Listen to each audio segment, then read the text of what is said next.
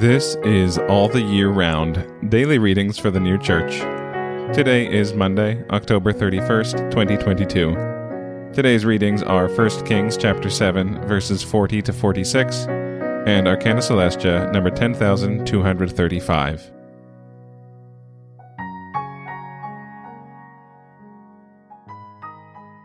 First Kings chapter 7, verses 40 to 46. And Hiram made the lavers and the shovels and the basins.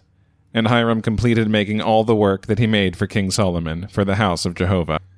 The 2 pillars, and the vases of the capitals which were on the heads of the 2 pillars, and the 2 nettings to cover the 2 vases of the capitals that were on the head of the pillars, and the 400 pomegranates for the 2 nettings, 2 rows of pomegranates for the 1 netting, to cover the 2 vases of the capitals that were on the faces of the pillars, and the 10 bases, and the 10 lavers on the bases, and the 1 sea, and the 12 cattle under the sea, and the pots, and the shovels, and the basins, and all these vessels which Hiram made for King Solomon, for the house of Jehovah, were of furbished bronze.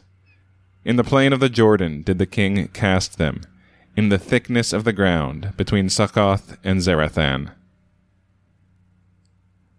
Arcana Celestia, number 10,235. A laver signifies the natural, because by washing therein is signified purification from evils, and purification from evils is effected in the natural man. Moreover, by vessels in general are signified things of the natural man, because the natural is the recipient of spiritual things, which are of the internal man. By the natural is meant the external of man. It may be thought strange that the laver should signify the natural in man, but the subject here treated of in the internal sense is purification from evils, and it is man who is purified. It therefore follows that something pertaining to man is signified by that in which washing took place, and by this washing purification is signified. The laver signifies the natural, because in that, as stated, purification takes place. And again, 1 Kings chapter 7, verses 40 to 46. And Hiram made the lavers and the shovels and the basins.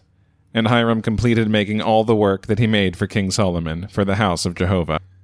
The 2 pillars, and the vases of the capitals which were on the heads of the 2 pillars, and the 2 nettings to cover the 2 vases of the capitals that were on the head of the pillars, and the 400 pomegranates for the 2 nettings, 2 rows of pomegranates for the 1 netting, to cover the 2 vases of the capitals that were on the faces of the pillars, and the 10 bases, and the 10 lavers on the bases, and the 1 sea, and the 12 cattle under the sea, and the pots, and the shovels, and the basins, and all these vessels which Hiram made for King Solomon, for the house of Jehovah, were of furbished bronze. In the plain of the Jordan did the king cast them, in the thickness of the ground, between Succoth and Zarethan.